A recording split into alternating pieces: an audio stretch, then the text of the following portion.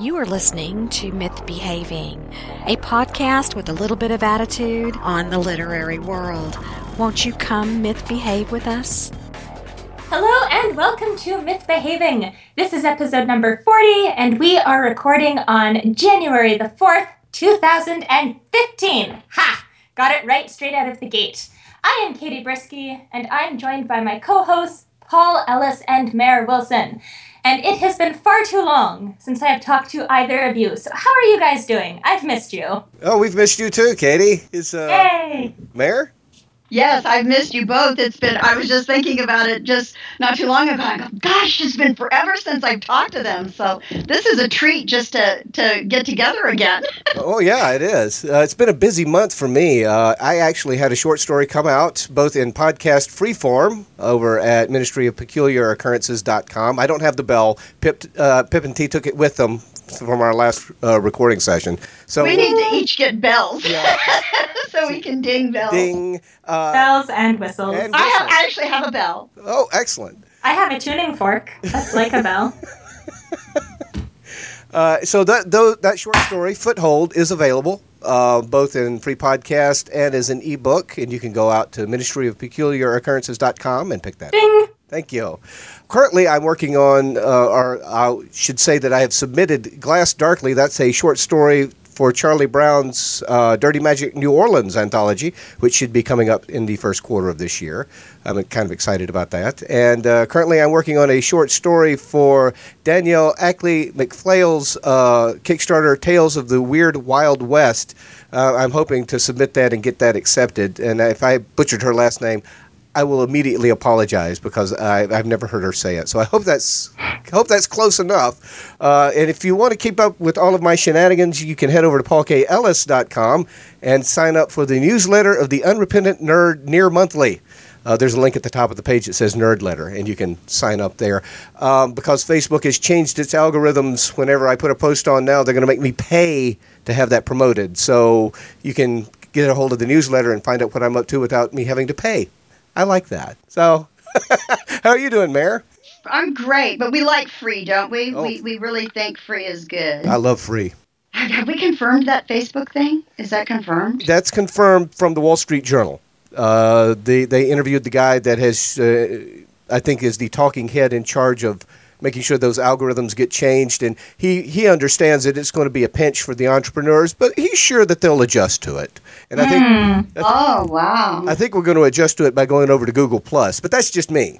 Yeah, we'll just move. I've been doing a lot of things. I've actually got a story coming out within the next week or two. We haven't fixed a release date exactly yet. Yeah, called Wedding Ghost. It's the fourth prequel story in my Modern Magic series, yet it really comes between the first and the second story that are already out there. But so many people wanted Thulu and Lafi's wedding, so I wrote their wedding, and of course, in keeping with the rest of the Ghost novelettes, that's why it's called Wedding Ghost. And that should be fun. And then, of course, I'll be back to revising Magics, and then that'll release later on in 2015. And what about you, Miss Katie? Oh man, I don't know where to start. It has been a busy month. Sadly, I'm not allowed to talk about most of my things yet, which is always a fun position to be in. No, it isn't. I'm like, I have cool stuff, but okay, I'll talk about the things I can. I leave on Friday to go down to Maine to do my third residency with Stone Coast, my creative writing MFA, so that'll be fun. Frantically trying to get together my last few manuscripts and pack and change my currency and find my passport and all that stuff. I've also got... Ooh, I have cool stuff. I do that I can talk about. I have a novel coming out in March. Ooh. Yay! Almost forgets that. No, I'm looking down my whiteboard of stuff, and I'm like, nope, that's, I'm not allowed. Oh, novel, right there. Yes, my novel, quiet you. My novel, Heartstealer, will be out on March the 12th. It is a dark little Victorian-ish fantasy. So I'm sure we'll hear more about that as we get closer to the date. I have a beautiful cover that was done for me by the lovely and talented Starla Hutchton. And every time I see it, I swoon. It makes me really, really happy. Is that released yet? Is your cover released yet? No, I'm hoarding it for just a little bit longer. Because I'm a tease like that. When it is released, though, you guys will be the first to know. That is exciting. Good. Yeah, I'm really excited. And also, I am totally not doing this. My colleague, Catherine, who is almost the same person as me, but not, I promise, is working on a podcast that's going to start production right about the time I start doing my third semester project at Stone Coast, which is not a podcast, I promise. So it's going to be a kind of a serialized podcast, almost like a little mini soap opera that takes place in a living history museum. Coincidentally, I work at a living history museum, which is why I'm totally not doing this myself. Wink. That sounds fun. It does sound fun. So yes, she is wrangling voice talent. I am not, because I would never do something like that and run the risk of getting in trouble. No, never. No, never. No, not you. But when it comes out, I will let you know on her behalf. Oh, good. I'm done now. Good. Yep. Wow, what an exciting way for all three of us to be starting the year with so many projects that are out. That's just really kind of cool here at Misbehaving that we're all doing that. I have actually, in December, I took 3 weeks off from work just to be with the kids and hang out, and I have actually gotten up to over 800 words a day writing, which for me is fantastic. I know that people that write all the time, that's nothing, but for me, that's a big deal. So I'm kind of excited about that. Well, yeah, but if it's a steady 800 a day, that adds up. Oh, yeah, it has, yes. That's really impressive, and it just goes to show you, too, sometimes you take that step back. Right. You get so much more done than if you're just nose to the grindstone all the time. And I get the kids wound up on too much sugar and caffeine, and then by the time it was time for them to go to bed, they would collapse, and I had a little free time to do the work. So that's how you do it. All right, I'll file that away. That's how I do it. My wife may have different things to say about that. Shh. Be very quiet when hunting books in the library of a myth-behaver. Well, that means it's time for something from the library of a myth behavior. Now, today we're doing something a little bit different. We're not discussing any one particular book, but we're looking at actually a whole line of books from the publishing house Elysian Press. EP publishes science fiction, fantasy, horror, paranormal, and paranormal romance, and also young adult in all of those genres, so clearly quite a wide and varied range of books. So our special guest today is Jen Ryan, who is one of the partners in the press. Jen is responsible for acquisitions and editing and lots of other things too. And her partner is our very own Mary Wilson, who I think we all know pretty well. So Jen, thank you so much for joining us today. Hi, thank you guys for allowing me to join the party.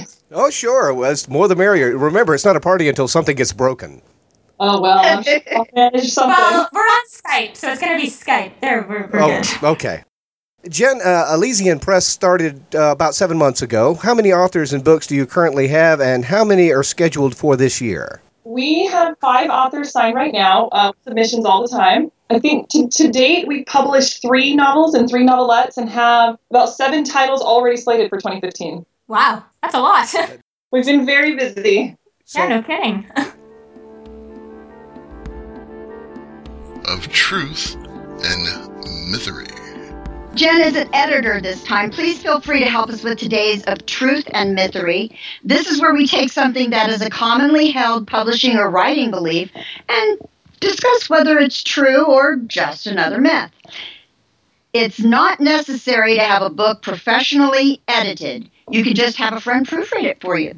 Oh, I guess it depends on what you as the author want to accomplish with the book. If it's something that you're putting out there and you're wanting to publish it, whether, self-publishing or through a small press, and you want it to be, the best you can make it, it should be professionally edited. A lot of authors, that are also editors, they refuse to edit their own work, even though they're also editors. It's really hard to find your own mistakes. Having someone that's outside, an impartial editor, they can really go through the work and find the things that you would miss, things that a friend might also miss if they're not a professional editor.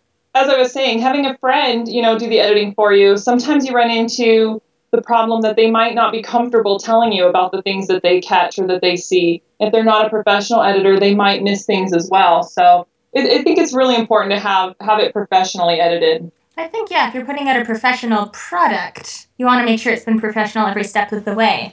A really good kind of saying I heard one time was that an editor loves your book more than they love you, which we can run into, like you just said, with friends or with family members, even if they've got a good eye for it. I think having that very objective viewpoint, very much outside of the work, is invaluable when you're going through the editing process. Yeah, I agree. You definitely want to have someone that can be not emotionally invested in the work, so they can see it a little differently. I guess that's especially important when you're looking at deep story edits too, right? Not just proofreading? Oh, absolutely. Even more so, yeah. So, Jen, as an acquisitions editor, what do you look for when you're first reading a submission? What's the thing that reaches out and says, yes, I'll take this guy, or no, no way? There's a lot of things I look for, but the number one first thing is interest. When I'm first reading the story, am I interested in it? Do I want to keep reading it, or is it a challenge to get through it? That's really the number one, the first thing. How do you decide when to offer a contract for a book?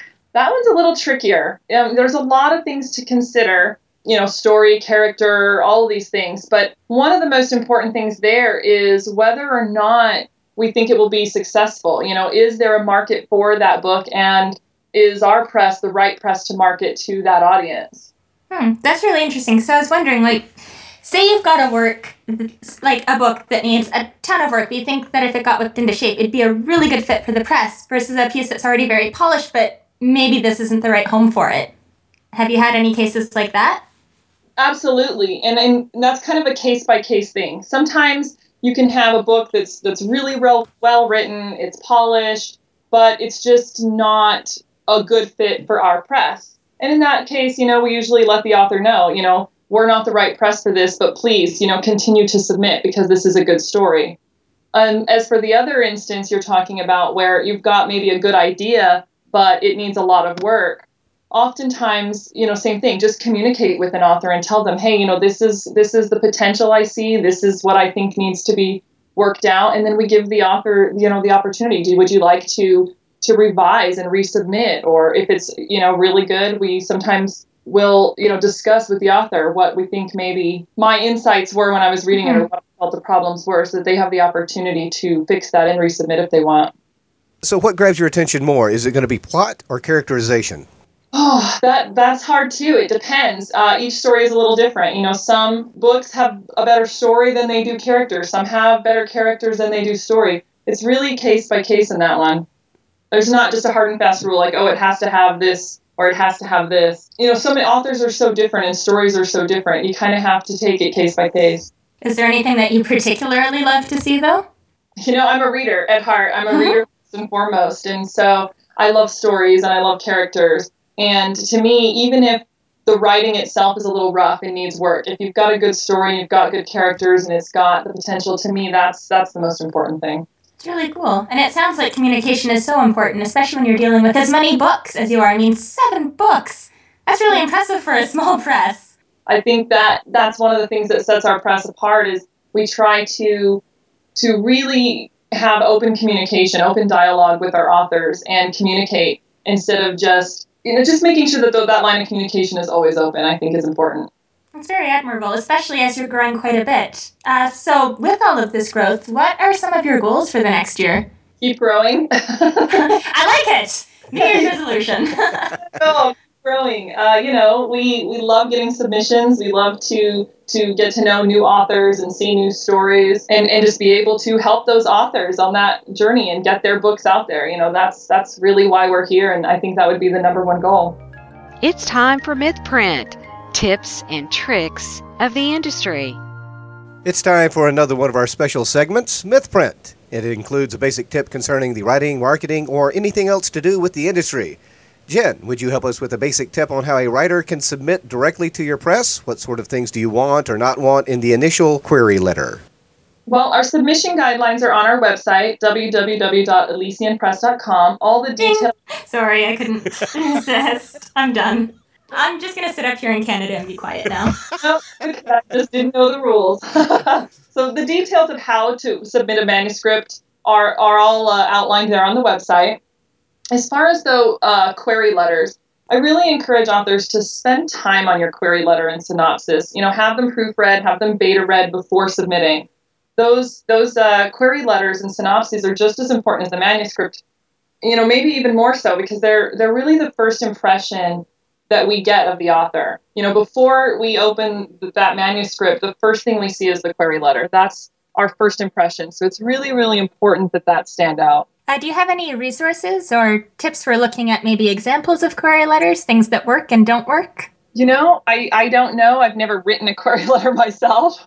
I can understand the challenges that authors face in writing them. I do know that there are quite a few resources online, author groups. If you're a member of any, author support groups, other authors that can maybe help you through the process or take a look at what you've got and give you suggestions. I'd say that's probably a good place to start. Yeah, like Absolute Right has a whole entire section it's called Query Letter Hell. Yeah, and Query Shark is also another place that you can go and see how not to write a query letter. Yeah, I was just about to say her. Yeah. Also, it's hilarious. Yeah, she's got some awesome.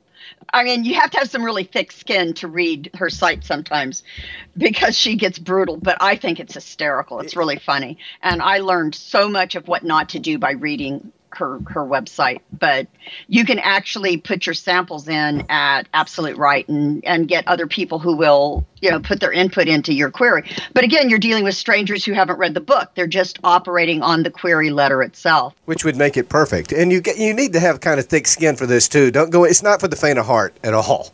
Right. If you're having a hard time with the criticism of your query letter, it's going to be really hard to go into editing rounds. I was going to say, I think if you don't have your skin isn't thick enough for the query portion, you might be in the wrong business. Jen, would you do me a favor and walk us through the process that a writer goes through once they sign with EP? Okay, well, the first step, once the contract is signed, the book usually goes into editing. So the first step, I guess, for the author would be getting their manuscript back with editing notes and going through multiple rounds of editing. We like to go through multiple rounds, make sure that the author and, we as the publisher are happy with the final result. Some point in there, during or shortly after final edits, the author will fill out a cover art form and they give us details and information on what they would like included on the cover. We also, after that, work on the blurb with the author. Once we have, the manuscript then all ready and put together and ready to publish, we start working on marketing. So we work with authors on that, on release parties and events and things like that. We do some of that for the author, and then we like to help them with their own marketing as well. And then it goes through formatting and printing. It goes through formatting and printing, but usually that's handled, by us as the press. The author doesn't really have to do a lot then. So I was actually really intrigued by talking about the cover and trying to incorporate some of the author's ideas, because as I know from just having seen my beautiful cover, it's hugely exciting. So I was wondering, how many cover artists do you work with at EP? And we've talked a little bit about that the author does have some input, but do you want to walk us through the cover process a little bit deeper? Sure. The author definitely is very heavily involved in our cover process. That's really important to us. We have one cover artist that we use for a lot of our titles, but we do use different artists according to their unique talents and specialties. Some people are better at graphics, some are better at images or people, or so it really just depends on what we're trying to accomplish with the cover and who's the best suited for that work. So as far as the process, we have a form that we send to our authors, and they fill out the information as far as if there's anything specific they want to see on the cover, anything they don't want to see on the cover. They give descriptions of the lead characters and some of the images throughout the story, and just kind of give the artist something to work with from the beginning. And then once we get images back from the cover artists, we take a look and see which ones we think are better suited for the book, and just kind of go back and forth with the artist until we have a cover we're all happy with. We've had him on the show, and that's M. Joseph Murphy, and we've been working with him as a cover artist for a while now. And one of the things I really enjoy working with Joe, and I think we mentioned this during his interview too, is the amount of options he gives when he's working on a cover. And, there are so many artists who are like, okay, here's your cover. You get one change. We're done, and he's not like that at all. He works until the client's happy. And that's incredibly lucky to have. he gives us so many options, and even then it's not just that we have to choose. Sometimes we're like, oh, well, we like this font from this one, the color from this one, the image from this one, and we just make him put it all together, and he's so good about it. That's amazing, because there are some people like me who can write, but thinking about visuals, it's like, what? We're lucky to work with him as he's an author and a cover artist, so I think he has a little bit bigger insight, and he's very easy to work with. We enjoy working with him a lot. So once you get all of this put together, how do you decide when it's the right time to release a book? Well, that one requires thought as well. Most often the books are published in the order they're signed, but sometimes we feel certain books will do better, released different times of the year, depending on what's going on, the genre, the story. So sometimes we have to hold the release of a book for a specific time, or we rearrange the order a bit, just depending on what the story is and what's going on. This industry has changed so much just in the 4 years I've been in it. How have the changes impacted small publishers, do you think, Jen? And how do you feel about the changes? I think the changes are good. I think they're good for readers. I think they're good for authors, and they're good, for small press. It used to be that if an author didn't get a deal with one of the big publishing houses, they couldn't publish. That was it.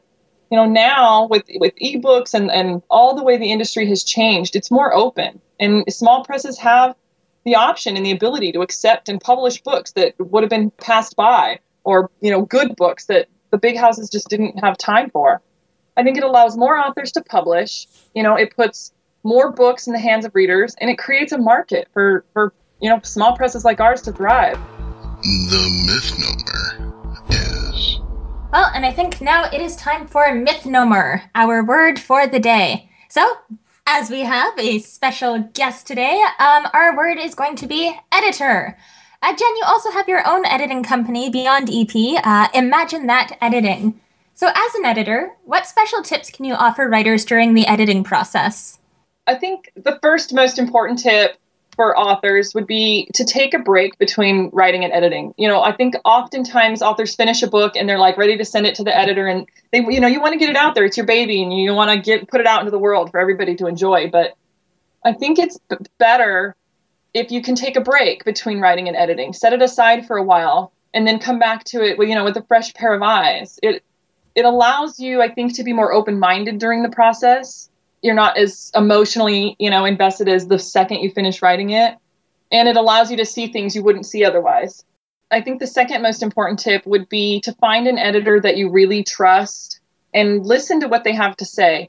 Sometimes we have to rip that baby to shreds, We do that to help you as the author, make the work better and stronger.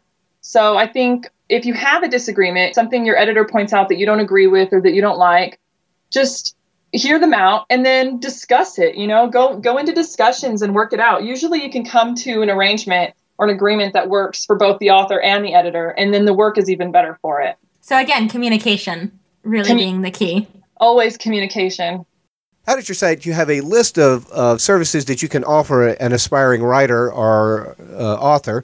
Among them are content editing, line, copy editing, and proofreading.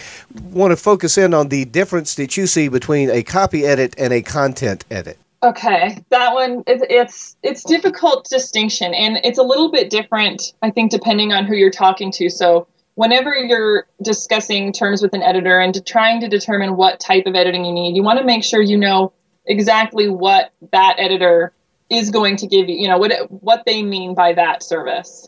For me, content editing is really focusing on every aspect of the manuscript, from character development, story, plot issues, dialogue issues, anything you can think of, everything, truly analyzing that manuscript as a piece of literature and working out any problems with it, with structure, pacing, character, anything.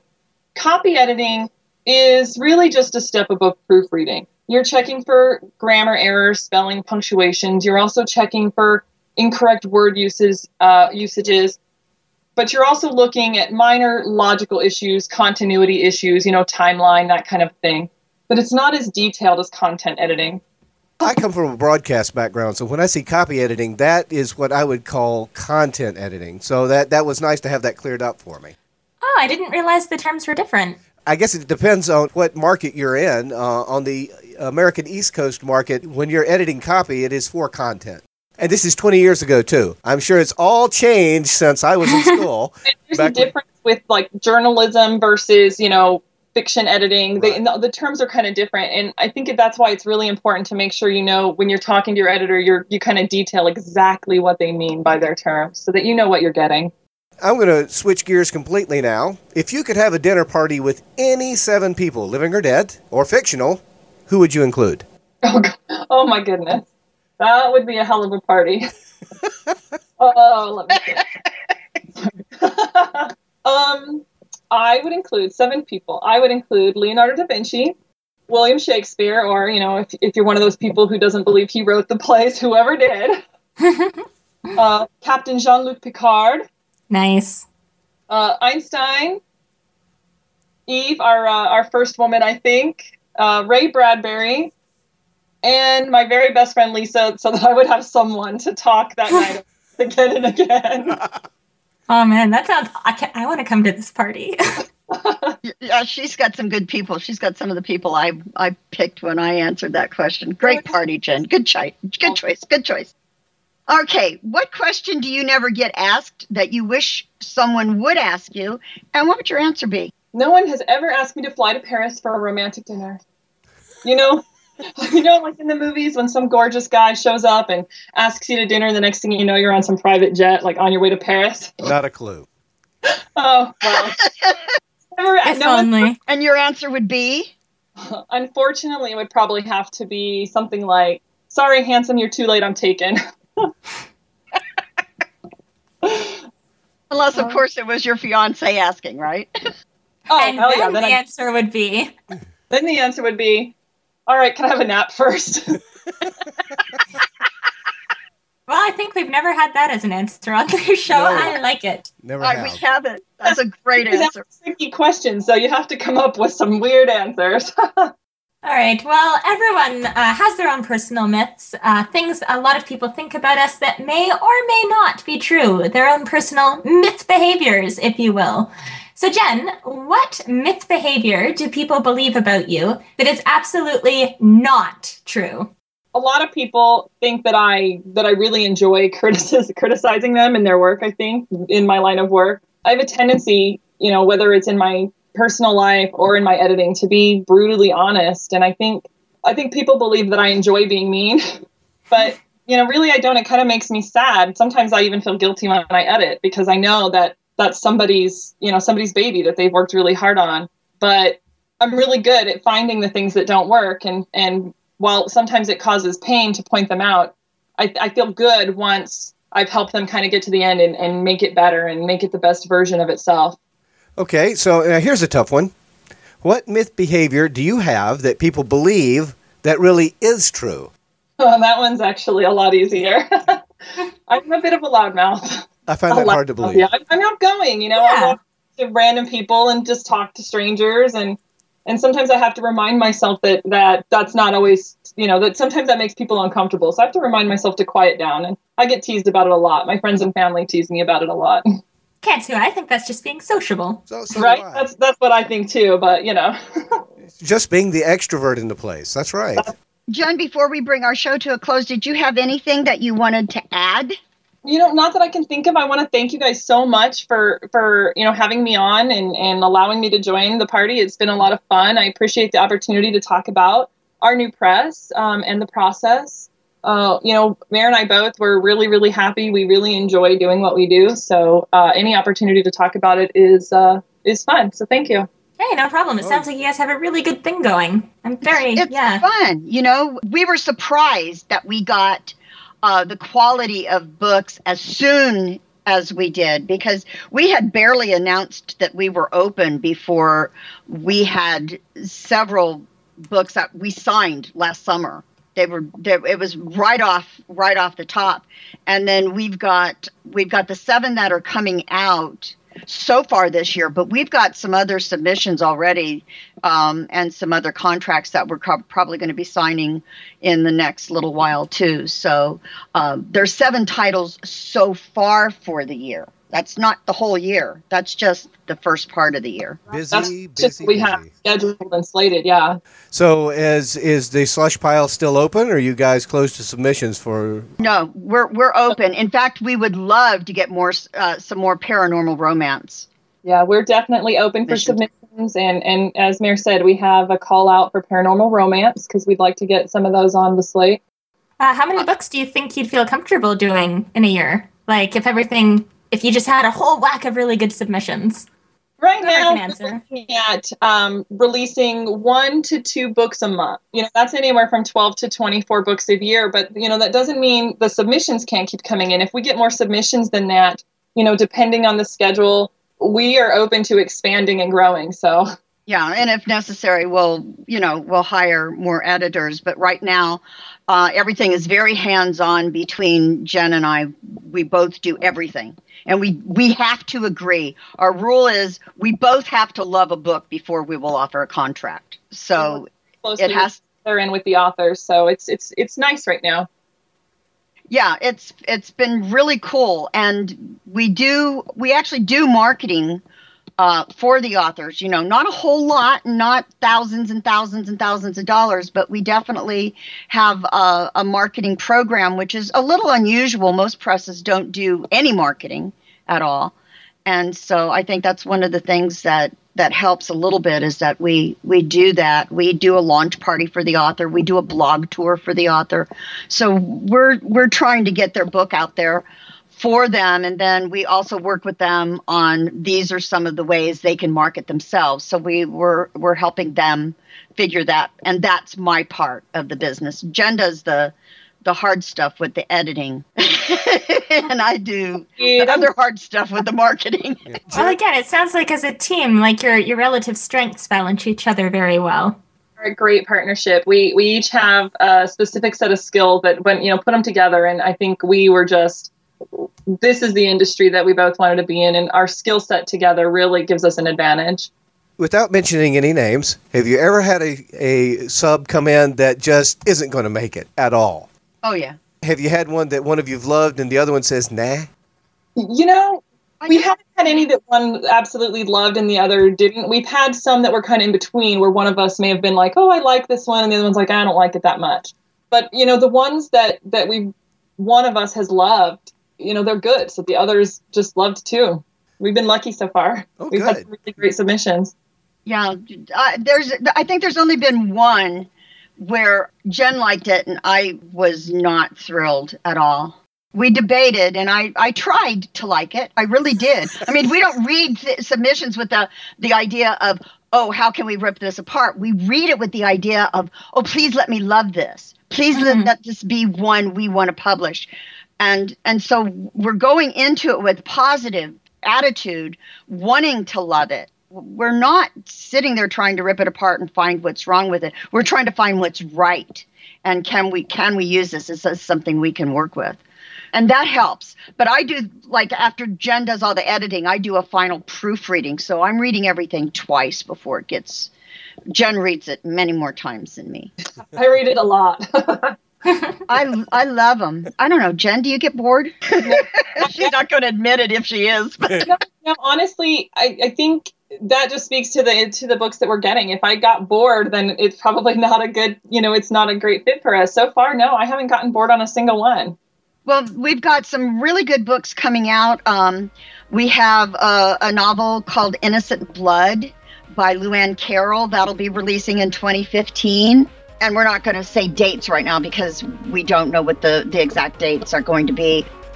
It's that time when we've come to the end of our show. Jen, we want to thank you for taking your time to be with us today, and you've given us a fascinating look at what you do. We look forward to hearing about your next projects. Remember, everyone, that you can go to mythbehaving.com for more information on Jen Ryan and links to her website. You can also read her bio and find links to her social media. Don't forget, you can download this episode on iTunes or listen right on the mythbehaving.com website. Please take a moment to leave us positive feedback on iTunes, and you can subscribe to us right on iTunes. Thanks again for tuning in to Mythbehaving, and we'll see you next time. For Katie Brisky and Mara Wilson, I'm Paul Ellis, and we are Mythbehaving, where reality meets fantasy. See you soon.